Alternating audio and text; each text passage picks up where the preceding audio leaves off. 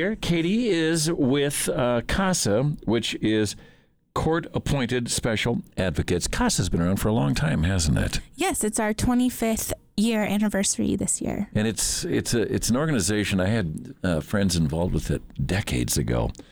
It's an organization that I think a lot of times kind of flies below the radar of people, but it is such an important organization. Why don't you briefly, before we start to talk about the event coming up, explain what CASA does? Yeah, so CASA of Missoula trains community advocates to become court-appointed special advocates to children who are in the judicial system due to abuse and neglect. So we serve Missoula and Mineral County, and we have community volunteers that go through a training and advocate for their best interest. So when a child is taken from their family and they don't have anyone to speak for them, then CASA just kind of helps guide them through the system until they're in a stable situation.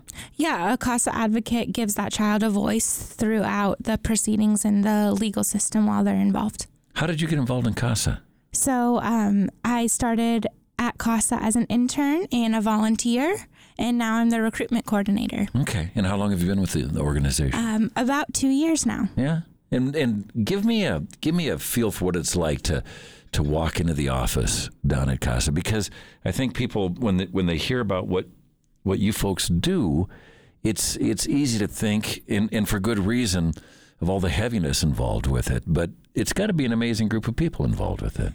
The people that are involved in CASA are so amazing, from the staff to the community volunteers who are willing to dedicate their time to help and make a difference in a child's life who's really needs it.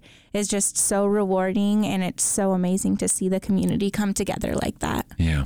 Now, this takes funding, of course, and one of the ways you're funding it is the Superhero Run, which comes up on Saturday. Is that correct? Yes, Saturday, April 6th from 10 to 2 is the CASA Superhero Run. It's a fun run 5K and Kids Dash and a family festival. Okay, and it's over at the Fort, right? Yes, the Fort Field's the new ones over there, that complex over there. Yes.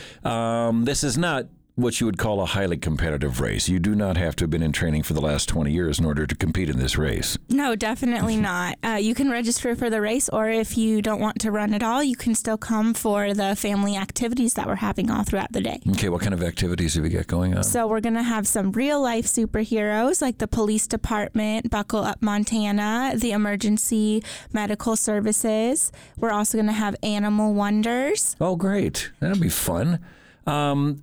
What is the cost if you want to participate? It will be $20 for adults and $10 for kids. Okay, and you can buy your tickets at the event over there? Yes, you can register at the event or at casamissoula.org. Okay, and that's where you can get more information, casamissoula.org. Okay, thank you, Katie. Are you running? I will be working around the event, but I'll be cheering you all on. Okay, sounds good. My guest this morning from CASA, Court-Appointed Special Advocate, is Katie Didier. The Superhero Run is happening this Saturday, and for more information, again, it is CASA, CASA, Missoula.org.